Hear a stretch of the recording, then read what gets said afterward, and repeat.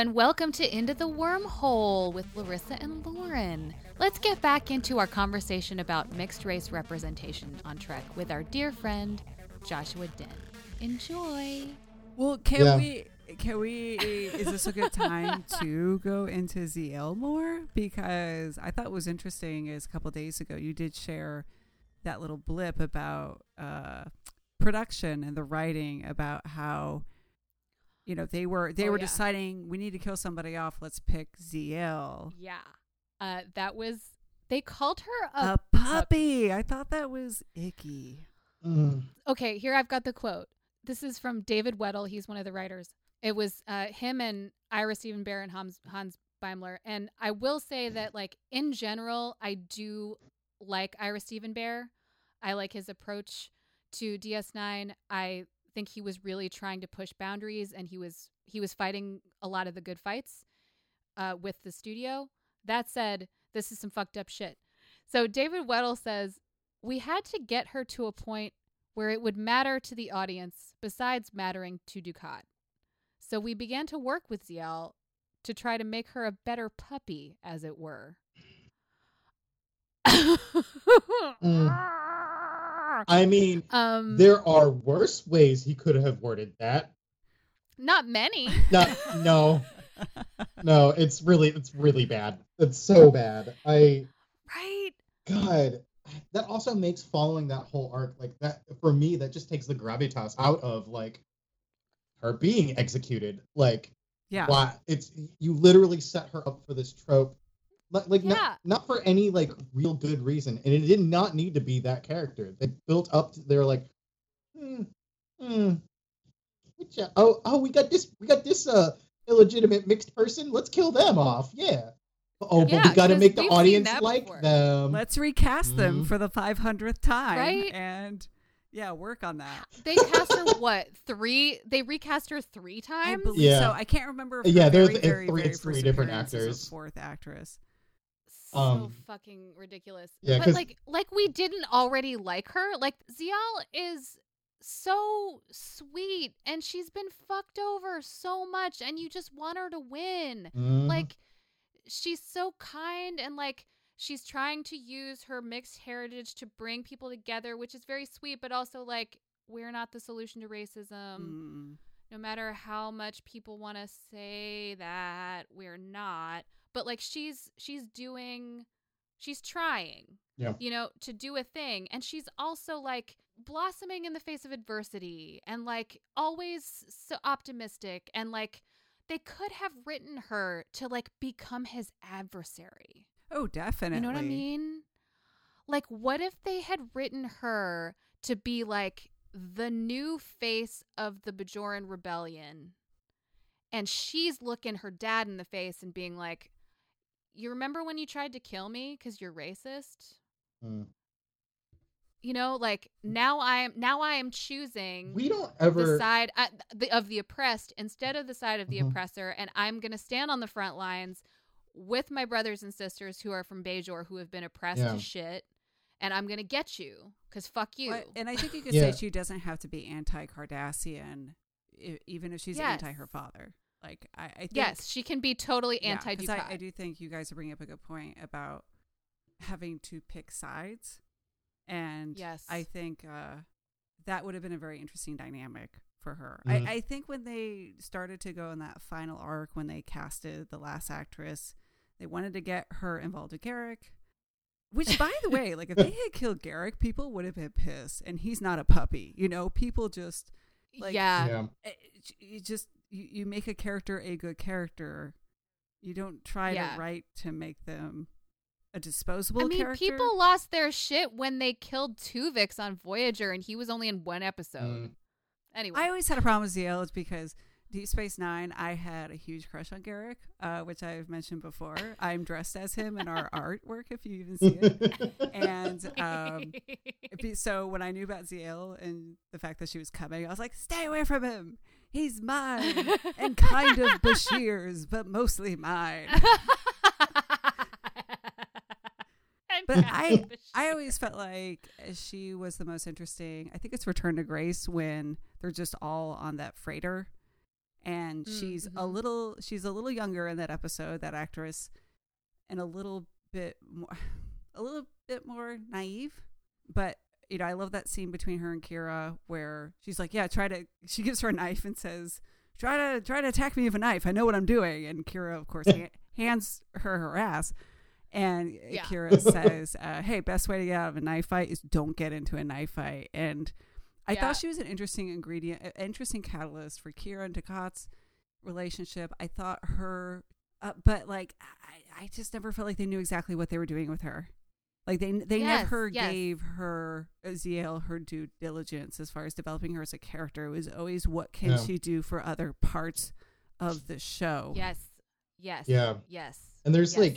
I feel like there's like a million layers to that too, because you have like the sexist layer of that, where you have, basically this woman character who is basically written to just serve other people's interests. And then also the intersection of like racism and like her basically like also being like Bajorian representative, because that had to be a thing, and she has to do all the work for that, and to like make her dad suck less. And it's like, it's like all of this like layer upon layer of just work that she had to do as a character, and she was written that way. And it's like, Doug, you could have had like so many other characters on the show fulfill so many of those roles and have like these storylines where she could just be a fucking person. Yes. They like literally wrote work for her to do. Yeah. And what that's doing to the audience then is like teaching them that like it's up to us to bring together the two warring cultures that we come from. It's up to us to make the peace happen. Like, we are the best people for that job. And that's not true. Yeah. Like they're just like throwing all this work on her, and she's also so optimistic and happy to do it all the time. She's just like, I'm so happy to do it. Please come to dinner with my dad. I just really want you guys to get along. It's like yeah, big ol' fuck that. I'm so over that phase of my life. Fuck no. Yeah, and she's always something to someone else. She's always Dukat's daughter. She's always Kira's friend. She's always Garrick's kind of girlfriend, love interest. But kind of. Which also just started another conversation of like, wait, how old is Garrick in some of these characters? We're getting confused. But I was gonna say, she was never really allowed to stand on her own 2 feet. 100%, I feel like. Yes, absolutely. I will say that I don't necessarily understand the romantic aspect of it, but I do understand her gravitating toward wanting to be friends with Garrick because she's alone, and he's the only Cardassian on the station. So like that to me felt very true. And I agree with that. Like I think that had potential. I just, again, it's like, we're reaching for that, but we just don't quite. I mean, even when she dies, Garrick is just like, too bad. So sad.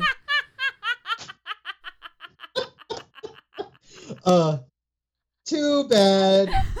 Breathing done. Yeah, well, because I think like kind of what like we're getting at there is like that, like, oh, we have 2 people, the only 2 people in this entire show who happen to be compatible in a romantic way, who are representing a species of some kind. Will they? Won't they? Right. Where it's like that, like the 2 black people in a movie are the ones who are going to be like going to get together. Which there's just so many layers to it, because it's like there is that part where like I get it. Like, I mean, just thinking about like Larissa and me at parties when that was a thing that could happen. Like, it's parties. Sad parade. No, but I think like it's pretty much inevitable that we're, if we're at a party and it's like majority white people, probably all of the brown people found each other and we're now hanging out on my porch. Oh yeah. Wait, I seem to remember that being every party at your house. Ever. Yeah. Yeah. I will say though that like if they had made the Garrick and Zial relationship platonic, that would have been so much better. wouldn't that have been great if it had been like, hey, we're the only two Cardassian people, and like maybe we can like sit on some hot rocks together because like nobody else wants to do that with me. Yeah. Like I can be like, hey, my Filipino friends, can we get together and make lumpia because we all know how, and then we can all do impressions of our moms. Like it's like that that need to like have to share a culture with somebody who shares your culture. Yeah. Like that as a mixed race person, I relate to really hard. Mm-hmm. But like why she had to fall, like they can love each other without wanting to be romantically involved. But you know? Yeah, but they can do the do though. Like I love Josh and I love Lauren, but like you guys, I don't really want to like sleep with either. Damn it! You. I just want. Well, that just ruins everything. All right, so podcast. All right, so Larissa's out of the podcast. Well, that's it's just you and me okay. Now. Bye. I don't know. It's just a shame to me because I feel like this is a thing. Like Star Trek as a show, like as a whole, for a very long time, has tried to dig in at some pretty important problems and like general like societal things that we ought to be paying attention to. Yes. And it just misses the mark so many times. And it's really a shame more than anything because it's like so close to just greatness. And it's but then it's like so close but so far. And I think like in these conversations about race, I think one of the inherent problems which y'all brought up Picard, and they're inching closer. Mm-hmm. They're inching closer. Right. Like it's like okay, let's do another Star Trek series. Like let's do another station, and maybe we can get this right. Maybe, possibly. Let's do that 2024 reboot of something where actually species are multifaceted, and I don't know, maybe there are like characters that aren't just their race. Like I mean, every iteration has pushed it a little farther. Yeah. And I will say that like Star Trek was the first time I saw people on TV who were like actually represented in their characters as mixed race. Yeah. Like I had never seen like a character on any show before that was like, I'm mixed race. And this is like part of my identity and who I am. I'd never seen that before. Yeah. Every iteration since then has like pushed boundaries, but then at the same time, other things have caught up and then surpassed. Yes. You know what I'm saying? I agree. Yeah. So like, of course, like it's really cool that Dr. Phlox is poly, Yeah. but like, where else can we go now? Like it took until Discovery to have a gay couple and two cis male people in a homosexual relationship on Star Trek. It took until Discovery for that to happen. Whatever, look, fucking Will and Grace happened before that. You know what I'm saying? I'm rolling my eyes too, Josh. I'm like, ugh. I mean, yes, it's not. Yes, but all I'm saying is that like there were other shows have done this. Like other shows have done so much, and it's like Star Trek is supposedly in this relatively future harmonious universe where we as humanity have fixed a lot of problems. Well, and I think too what kind of makes it a tad more painful is the fact that when the original series happened, Star Trek did have some heavy episodes. I mean, correct me if I'm wrong, that was the first interracial kiss was was on Star Trek. Yeah, and it was also not consensual. See, I think that was a writing thing where they were like, the only way we're gonna get this on the air is if there's some alien forcing them to. Which you're right, that adds its own thing. To both of them, wasn't it non-consensual to both of them? Just to be fair, it was. It was non-consensual for both of them. Yes. And no matter how we all feel about Shatner, it is partially because of him that kiss made it onto TV, because he ruined every take that didn't have the kiss in it, because he just felt like his character would do that, would like make sure that happened. Yeah, that is a level of spite and pettiness that I can get behind. Fucking Shatner. Like, sometimes but when they allies if in general, if you're listening, ruin all your takes so representation happens. Right? Just go ahead, ruin your takes. Do it. But for that to be such like a moment, in history, and then like you guys, I completely agree. To have it slow down, kind of, and have things surpass it. The fact that Star Trek did had a big moment when it came to that culturally and in the media, and then to sort of almost put the brakes on it in later things was, it's a little, and like I said, they would like flirt with it and try, but there was always some sort of like, they'd always Paramount executive getting in the way, or Rick Berman. Yeah. It's like there were in anything that gets as big as Star Trek has become, there are going to be people in power that want control over stuff and want it to be a certain way. And I think that there have definitely been people within the confines of Star Trek that have been doing a great job at making sure that representation happens, or doing their best to make sure that representation happens, writing stories that are portraying real people and not monolithic representations of people. And then there are going to be misses, and that's totally understandable that there are going to be misses. Yeah. But I think the fact that we're even talking about this, the fact that Star Trek has been trying is in itself important. Yeah. Like the fact that they made an effort is important, because there are so many people in entertainment and media that are not making an effort at all. Yeah. In any way. Yeah. Like 0% effort. For sure. And the fact that they're hiring a Black female director directing Picard. Like, that's great. Yeah, so I agree with everything you just said, with an asterisk, and that, something that I find problematic in just like allyship, and particularly what I'll I guess is like referred to as like performative allyship, is that yes, that representation is important, but it has to go into the systems of how it's made, like which is kind of what you were alluding to, like having directors and stuff, but it needs to go further than that. It needs to be some of the basically the people who are greenlighting some of this shit, that also need to be from more backgrounds than rich white dude.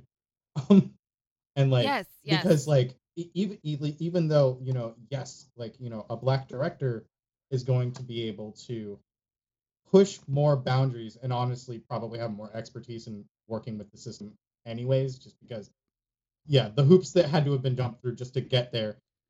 That said, there's still the power of general like systemic tone policing of any kind of representation. Like it goes in like race, be it racial, sexuality, gender.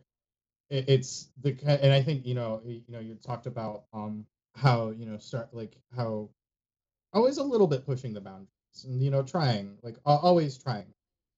A big part of that is because of that lack of system like support for any of the other voices to be heard and seen, and also be told by the people who are, I don't know, maybe more experts on it than your fucking white male like writer trying to like write a nuanced like third generation mixed race female character. Like, right? Maybe not the best person to write those stories. I don't know. Yes.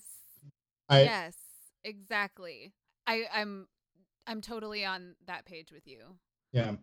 I just think it's important to elaborate, because like so many people think, oh, I see the brown person, they did the work, hooray, racism's done.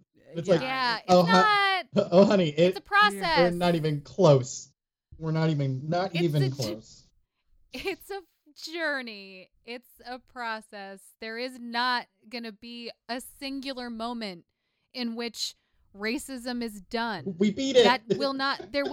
There's no omega particle that will just magically make racism disappear. It doesn't exist. So that doesn't exist. I think what I mean about that was that like the franchise of Star Trek in general seems to be making a continuous effort. Yeah. And that is important.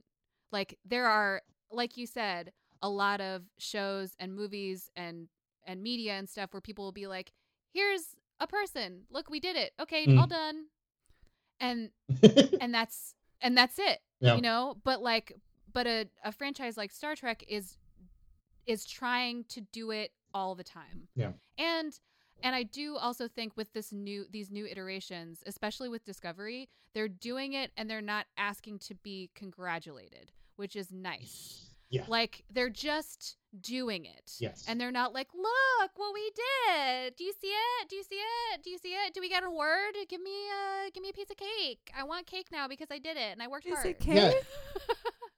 Is it cake? Well, yeah. To Josh's point, I that kind of echoes some of the things I was thinking of, where we do have evidence, especially with the internet now, that some people, whether it was a freelance writer who submitted a script or somebody who was a showrunner, wanted to push things like designed by committee. I think as creatives, you guys as musicians and myself as an illustrator, where we work on projects where there's so many layers of people. There's you, there's the art director, there's this, you know, there's this person, is that, you know, sometimes there's a lot of roadblocks. And I agree, like you got to get people in there of different experiences and backgrounds on many levels and communities, because what happened to Ziyal or what happened in this episode, blah blah blah, isn't just because of like one thing. It was a very organic web of issues and problems, and it just sucks when you do have something that's good and it goes through the filter of studio execs or something, and what comes out is sort of a shallow representation of maybe what was a more progressive idea. Yes. Like you can't just clip like one little part of the web and expect the entire thing to fall apart. You know, like the whole web has to change. Yeah. Like the whole thing has to come down. And on every level, like you said, like both of you said, on every level, there has to be representation so that when those ideas do go through that web and do go through that filter, that the people who are greenlighting it are like, that is real. That's a real idea right there. That's a real thing. And it needs to go all the way. It needs to go all the way there. And we're going to make sure that it goes all the way there. Like we're not going to interfere with it because we know that that's what this needs. That's that like, when I was a kid, I wanted to see that. When I was a kid, I would have benefited from seeing that, you know? And that's a thing that, you know, like a whole bunch of white male executives are not going to think is important because they didn't need it. It doesn't matter to them. Right. You know, it doesn't affect them. So even people like the three of us that are talking about this right now in the higher reaches of like widely distributed media like Star Trek that can be like, yes, no, that's horrible. No, absolutely not. Code of Honor should never have been made. You know, like, and the worst part is that is one where a lot of people were, as they were filming it, were saying, I don't think we should be doing this. And it still got through. Oh my God. You guys, like, I just read an interview with Gates McFadden, and she said that she went to the executives after they shot Code of Honor and she was like, it's terrible, it's racist, you shouldn't air it. And then they fired her. That's one of the reasons she got fired. Yay! And I was like, I fucking thought I couldn't love you any more than I already did. And I just fell in love with you even deeper. I don't recommend anyone go back and watch that episode. Don't watch Code of Honor. Never watch it. Never watch that episode. Yeah, Also, probably Angel 1. Don't watch Angel 1 either. Right, because I want to love you so much, and I do. But we got to talk about your faults, honey. Yeah, we do. Well, and that's the thing is that I do want to like remind our listeners that like if we didn't care about Star Trek, we would not be having this conversation about it. You know, like I only want to talk about how they did this wrong because I hope that they do it better in the future because I love Star Trek so much. Because again, I'm going to say this again. This was the first time I saw mixed race characters portrayed on television ever. This is the first time I heard it talked about ever. That conversation with Deanna and Kalar in the hallway, that was the first time I heard two mixed race people have two mixed race characters, because they're not mixed race people, but mixed race characters have a conversation about their backgrounds on television.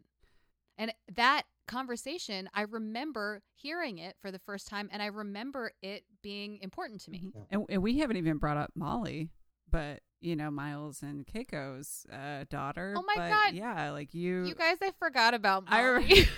Well, I don't want to distract too much from your point, but I just remember you telling me how much that meant to you. Yeah. Like she's half Asian, even though like the way that they did Asians on. We could go into that, but yes, like Molly, I loved Molly. I was like, oh yay, it's a little girl like me. I don't know. That might have been the first time that I saw representation like that. Period. Like at all, because like it's one thing to have the idea of mixed race people on a thing.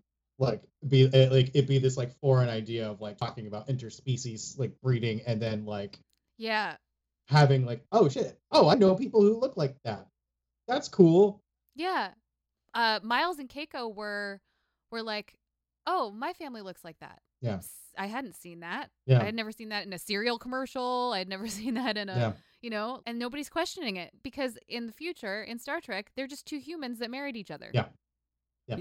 Yeah, again, mankind had, for the most part, gotten their shit together. And so, because I remember even us two talking, Larissa, and I said, I don't know if my childhood brain is just forgetting this, but I felt like when they presented Miles and Keiko, it was just like a non-issue. Another show in the 90s handling that would have had an episode where like Keiko's mom like comes on the ship and is...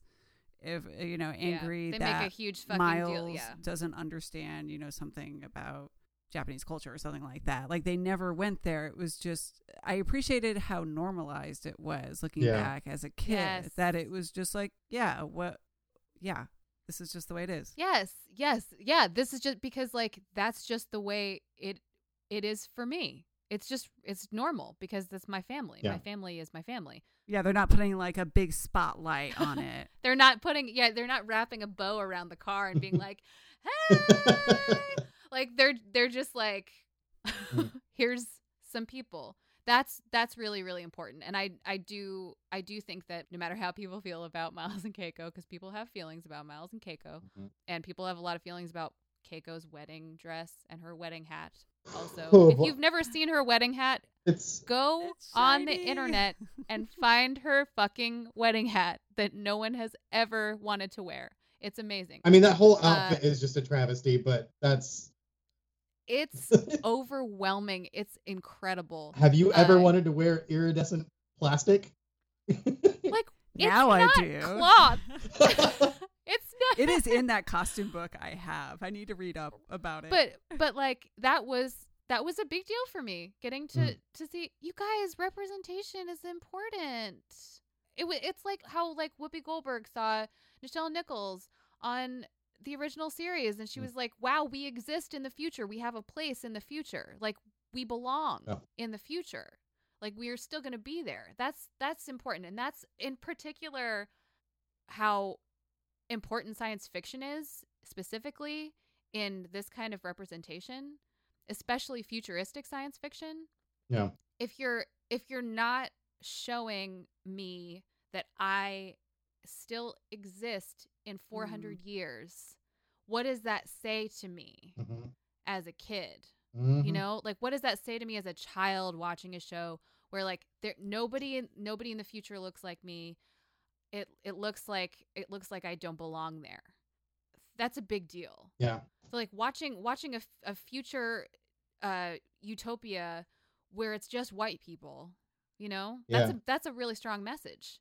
So like science fiction, I mean, in particular, I think science fiction is really important when it comes to being able to talk about things like this, because you can put things in a different context. You can look at things from a different angle and open your mind to new possibilities, because that's what science fiction is for. Yeah. So I feel like that's why I'm so hard on Star Trek. Yeah. You know, because you have a responsibility as a franchise that is depicting a utopic view of the future. You have a responsibility to show us that we belong there. Yeah. Well, I mean, that's why this kind of deviates a little bit from Star Trek and more like, so I'm really into like, you know, a lot of the fiction that I consume, like science fiction, is like in like the Afrofuturism like kind of genre. Yeah. Like, yep. You know, I really latch onto a lot of that stuff because, you know, I see representations that, you know, sound like me in ways that no other media doesn't. And it's kind of, and I think, you know, that's just part of like the African American diaspora a little bit, is because a lot of us are mixed for a lot of reasons. And so like body type representation and everything like that, you know, we all got like everyone's got a cousin who looks like me somewhere. Like it's kind of one of those things like that, even though it's not necessarily fiction that's written, you know, about the mixed experience, I still find more representation there, more real, honest representation there than I do in stuff like Star Trek, which, you know, is just a lot of these like problematic allegories to like alluding to mixed race things.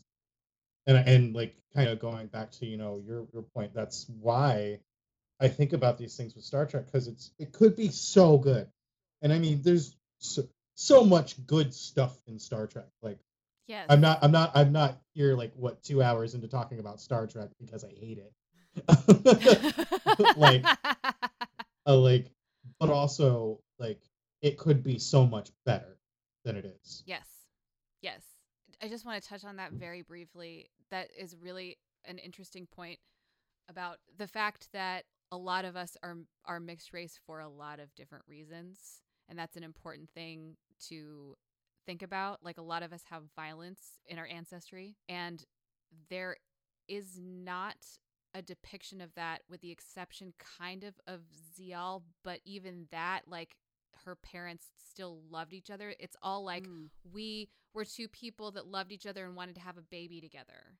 There is no other depiction of like what, especially being mixed race in America, looks like, and what it feels like when you like hear people talking about Ancestry.com and stuff and being like, well, fuck that. Fuck that. Because like I don't know if you read Caroline Randall Williams's New York Times op-ed. I mean, if you haven't, hi listener, if you haven't read it, go read it. Read it immediately. But just the fact that like there again is a very like sort of one note expression of that in Star Trek is disappointing, and I would love to see some more. Like I even said at the end of this when I wrote this thing, at the end it was before Discovery came out, and I was wondering if Michael Burnham was going to be part Vulcan, because they were like alluding to her being connected to Vulcan culture in the trailers. It turns out she's adopted. That's great. I was like, oh, are we gonna get another Black Vulcan? Finally. And we didn't. And we still have not had any more mixed race characters, hybrid alien human or alien characters on any of the new Star Trek. Mm-hmm. So I'm just gonna like put out there into the world, and maybe like Alex Kurtzman or like Michael Chabon will hear me, and they'll be like, what if we hire a mixed race writer and we have them write a mixed race character on Picard or on Discovery? That would be cool. Or like maybe what this means is I just need to start writing fanfic. I don't know. Oh, then your work can get stolen by a white guy. Oh, awesome! I have been waiting for that opportunity. Well, are you guys hanging in there? Yeah, I'm doing great. Okay. I just want to make sure because I kind of felt like this might be an interesting time. Are we going to talk about Spock? Oh shit! We didn't even fucking talk about Spock, you guys. Right, we talked about mixed race characters whole, for 2.5 hours, and we haven't even talked about Spock. That's Larissa. Not logical. Oh my god! All right, because Larissa, I have to actually correct myself on something because when I read your article originally on Woman on Warp, for some reason I thought you didn't have Spock, and then when I went back to read it, I'm like, oh no, she mentioned Spock. But I remember Spock was the first on my list. I know. But I remember having interesting conversations with you after the fact about how there were other hybrid characters that were more kind of relative and potent to the points you're making because Spock was passing. And I think that is a really important thing to talk about because I think a lot of people come from backgrounds of duality. It may not be racial, but it may be other things.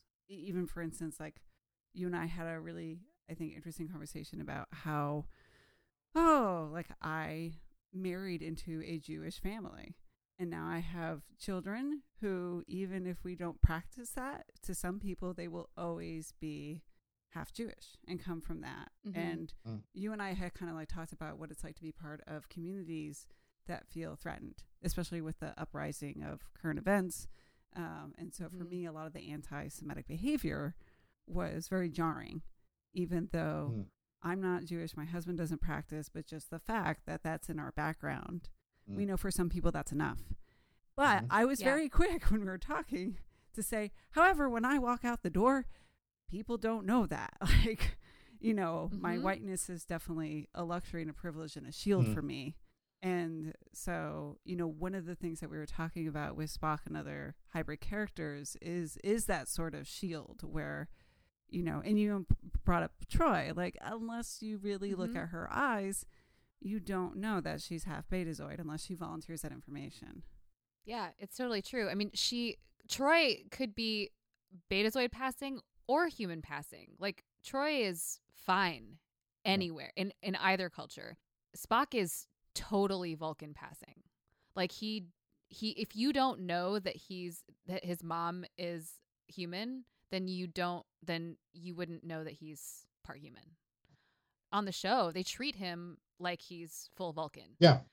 And they only talk about there are a handful of episodes and the 2009 movie where they talk about his upbringing, and they actually show a few times what it was like for him growing up on Vulcan. Yeah. And I think that portrayal is really interesting, and I'm glad that they showed it. I mean, I'm probably gonna catch some hate for it, but I think that the 2009 movie is probably one of the better representations of Spock that I've seen. Yeah, I agree. I just I like that they delved into that.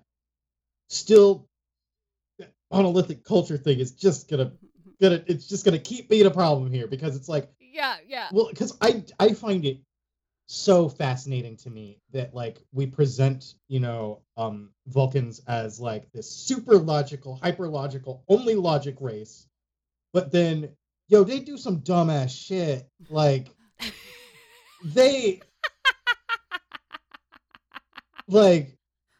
just throughout the whole of the series Vulcans do some dumb shit, and it's just it's probably some commentary on intellectualism and how false intellectualism is probably a problem. But anyways, it's weird to me because they are writing these characters up. I only function on logic and reason and whatever, and then Spock's conflicts are all I had an emotion.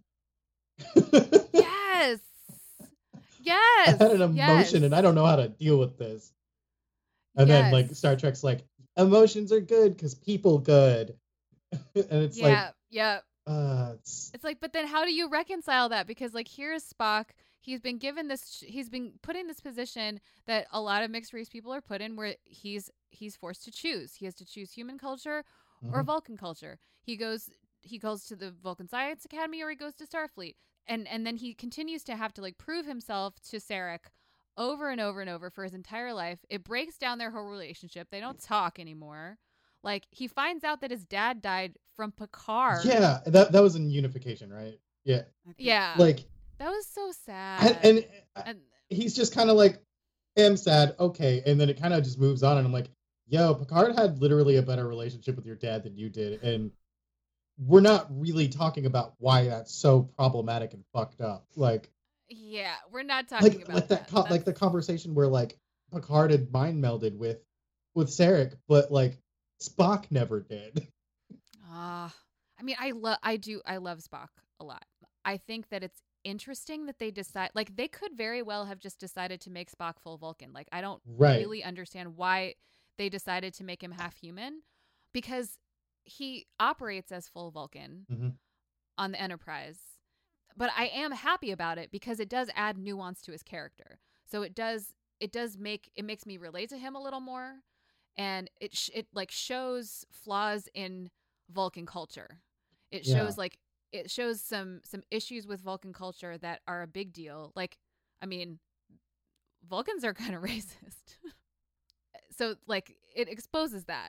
Yeah, sorry. No, I was going to say, one of the main problems I have with the Deep Space Nine baseball episode, this is really random, is that oh my God. like, I forget what that character's name is. Yo, I haven't watched that in so long. Oh my God. That was the only episode when I watched Deep Space Nine that the person I was watching with said, oh, we can skip this one. And I finally watched it maybe a few months ago. And it's like a throwaway comment. It's the Vulcan, adversary to Sisko, like, they didn't like each other in school, but they just say like, oh yeah, he has an all Vulcan crew, and I'm like, what the fuck? That would never happen. Like, can you imagine a company that's never like, happen. We have no women, or we have like, we're all white, like, yeah, a ship that's nothing but Vulcans in Starfleet. I'm like, it seems like human resources needs to have him watch like a 20-minute video about diversity in the workplace and initial here, and here, because I'm like, that wouldn't happen. That absolutely would not. I mean, it would be different if it was a Vulcan ship, but that's a Starfleet ship. He only has a Vulcan crew, or like an. That's my biggest problem with that episode. Anyways, I mean, among other things. Well, aside from the fact that it's just a baseball episode, and they're so mean to Rom. But Worf has the best line, which is "Death to the opposition." I like Worf as my God, fucking Worf. I mean, that's how to sports, okay? Like, yeah. Back off. That's how I need to. Yeah, that's how you sports, right? I don't know sports. What are they? I think you do a thing with the ball and it goes into a place and then you get the points. Oh. Going back to Spock, especially in 2S, does Bones start to get kind of a little harassing to Spock? Yeah. Yeah. There's a lot of moments I Bones watch and I'm like, rude. This is kind of going a little too far. Yeah. So the thing with the original series is that, and actually the thing with all of Star Trek is that, like, it's a product of its time. So like they could do those things and nobody was going to have a problem with it. Like, nobody was going to tell them not to do that. It was like, it would be funny if Bones, who's grumpy, would just like make fun of this other character for his race all the time and give him a lot of shit. Yeah. And they definitely took that. They took that away a lot in the movies. I have my own problems with the J.J. Abrams movies, but they didn't. For sure. It was it's more just like Bones being like, like, Spock annoys me for this reason or that reason, but it's not like, damn Vulcans. It's more like Spock doesn't have a sense of humor. Like that's more that I'm thinking about that in Beyond, when they're stuck together and it's more just like Spock is like, I don't get your humor and I don't really enjoy being around you, and Bones is like, same. And it's just like people, you know, instead of like Bones being like, only a Vulcan would say something like that. Yeah. Or, you know, and they were trying to they were definitely trying to emulate that with Pulaski and Data. Yes. They were more quick to call out Pulaski for being an asshole to Data than they were to call out Bones for being an asshole to Spock, because Pulaski's a woman. It was easier to be like, she's a bitch. But Bones is just a country doctor. You know, like we've it's said so before. It's so funny to me though, because, you know, talking about Data though, he's one of my favorite Star Trek characters because he's actually developed so much in so many nuanced, interesting ways. And it's like, okay, so you can write a nuanced robot, but you can't fucking like write like women and brown people well. Oh my God, Josh, yes. There it is. There it is right there. Well, I mean, it's true. It's true. Well, that just boils down into like the potential of what these shows could be, because they've done it with other characters. With characters that aren't representing anything real. Yes. Yes, it's true. It's true. It's true. It's true. Mm-hmm. The beauty of sci-fi. Right? Like you can do it with Hugh. You can do it with Data. You know? Like here are characters that are not human or alien. They're vessels again for themes and abstractions, and when you try to put those themes and abstractions onto something from the real world, that's when you start to have complexities that you need to be aware of, and if you're not, it can come out not good. I will just say it that way. Not good. Lauren Lowen, everybody. Yes. Not good. That's our tagline. I love all these like understatements that have happened. Yes. Lauren's like, it can come out not good. Josh is like, maybe don't do eugenics. I'm gonna keep it very simple so that it gets across. Yes. Yes, we have lots of points to get across. Oh my God.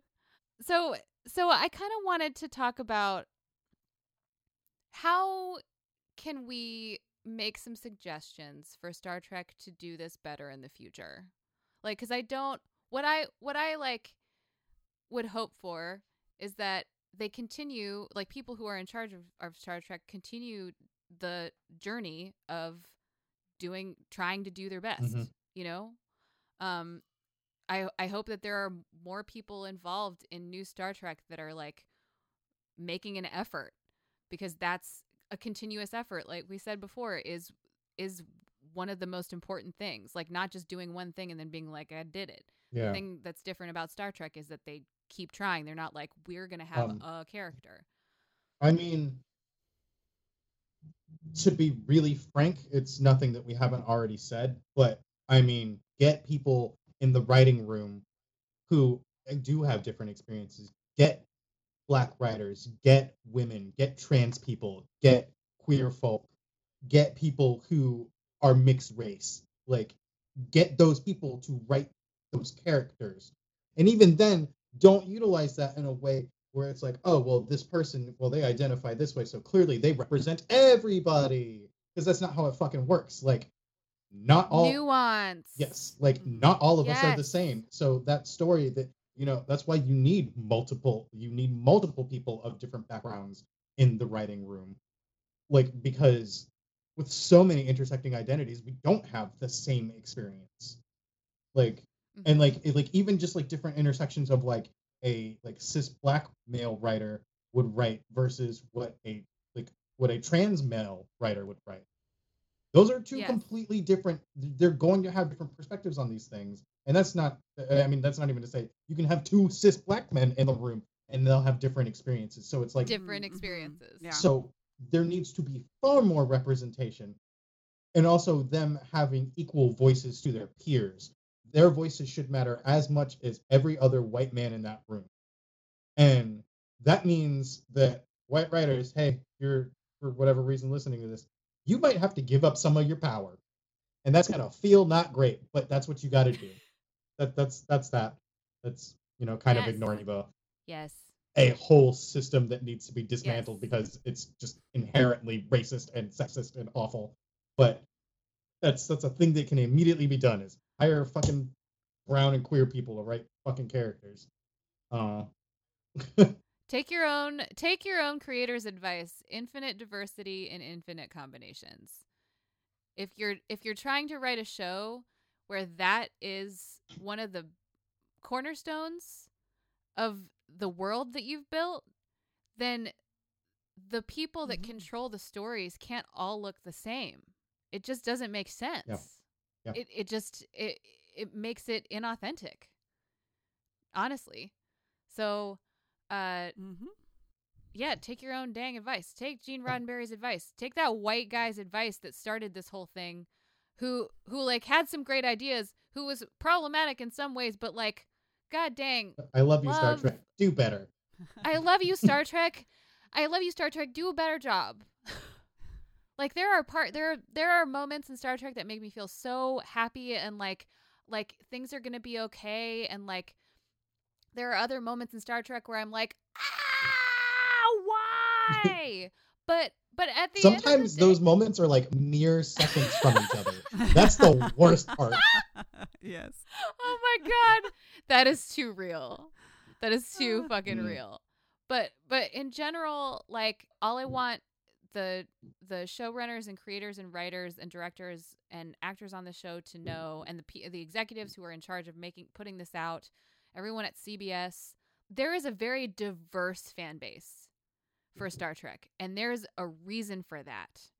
And I would go as far as to say that, like, the diverse fan base of Star Trek is kind of special as far as the world of television goes. It is like all kinds of diverse, and like, we need you to know that, and we need to see that you know that. EXO, love you, Star Trek. We're fighting because I love you. I know. Any healthy relationship needs conflict. Yes, to there we grow. go. It's true. They say when you stop fighting, the love is gone. So I don't know if I like that exact language. right, yeah. It's like, maybe you shouldn't be fighting, but exactly. Conflict. Yes. Conflict. Arguing. Yeah. Two different things. Arguing. And I kind of really feel like, as the white person, I should just shut up and listen. That's what we kind of need right now. Yeah. But, Lauren, you've been doing a great job of that, though. Like, I've like been watching your beautiful face, and you've just been like, I'm hearing, and I'm gonna say a thing when there's a spot for it, and I'm gonna listen, and it's just beautiful. Yay! That's good job. Good job. You're writing real good right now. Yay! Well, maybe I should phrase that differently, because that would imply that, like, you're probably pulling some fuck shit. No. But I will say this, it kind of echoes points you guys both made, and this is sort of a step from Star Trek, but especially talking about people involved with projects where there's many layers and levels of people, to even step it back to a earlier stage in the creative process. I teach. I'm a college instructor. I've been teaching for more than 10 years. And one thing I have learned is that students need to see themselves in the industry. And we're talking about people seeing themselves in Star Trek, but also when you are an instructor, and even if you're doing a presentation, I do illustrations. So your instinct is that, well, you're just going to be showing the art. They're not going to see who created it. But, students are smart. They follow contemporary artists on Instagram. They look them up. They get hints from names and stuff. And if, for instance, if I'm showing artists and illustrators or people in the industry, and there's not Black people, there's not people of color, there's not people from the queer community, what is that? What am I telling those students? I'm saying there's not room for them in that industry. And so I also, and so it goes even to that level where you need to be exposing students, like you guys said, if it's musicians who go into composing music for Star Trek and other things, if it's people in acting, if it's people who are going to make film, or just go into that industry, is as I think instructors and institutions have a responsibility to show diversity in the industry, and it may mean extra work, but if you can bring in guest speakers, if you can bring in faculty that look different from each other and come from different backgrounds and experiences, that's always a good thing. Yes, Lauren. Yes. I want to thank Josh for being our very first guest on the podcast. I'm the first Oh my guest. God. Yeah. You're the first guest. You guys, I love you both so much. It is very exciting to me that I have friends that are, first of all, interested in talking about this very specific intersection of science fiction and representation of mixed race identity. Like, it is so fucking specific. And it's like, it's just so great to like have friends that are so cool and like the things that I like, and also like have the same problems with the things that we like. Yeah. And are interested in like constructively discussing it. I will just say, Josh, before I forget that, I promise right here that we will invite you back to another episode where we're talking about maybe more lighthearted things like tribbles, or not that this wasn't fun, but give you a chance to experience a different flavor of the podcast. So we'd love to have you back. Ooh, it would be really, really fun to have Josh on another episode that we do where we come up with fake Star Trek episodes. Oh, I'm so here for it. Oh. So basically, when you were talking about doing fanfic, now we're going to just do group fanfic. Great. Yes. Yes. On it. Oh my God. Yes. Okay, so that's what we're gonna do. Next time Josh comes back, they're gonna be coming back with a lot of really bonkers ideas about Star Trek episodes. We're gonna have a fanfic orgy. Just circling it back to the sex thing. That's representation, though. No. I mean, I think it's important to have polyamorous representation. I never see that. Absolutely. Although we're not saying that like poly people just have orgies. That's probably the wrong. No. That could not be. That could not be more different than my own life. Also, just want to put out there that orgies are probably a really bad idea right now. Oh yes, wear a mask at least. I don't know. I don't know how you 6 feet distance that, but you can't. I don't feel like you can. I don't. Is it like tantric? That's it. That's the podcast. Where there's no touching. It's a. Oh my God, you guys, are we writing like our first group fanfic? Oh my God, we're writing our first group fanfic. So we're just jumping straight into erotica. Okay, right. Yep. We all just really want to be touched. Okay. I miss hugs so much. I miss hugs. But thanks so much for joining us, you guys. Yeah, watch some Star Trek, but don't watch Code of Honor. Or Faces. Or Faces. Don't watch Faces either. Okay, bye-bye.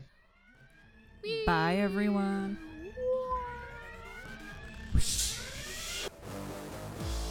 Find us in the collective at intothewormhole.show, on Instagram at intothewormhole.podcast.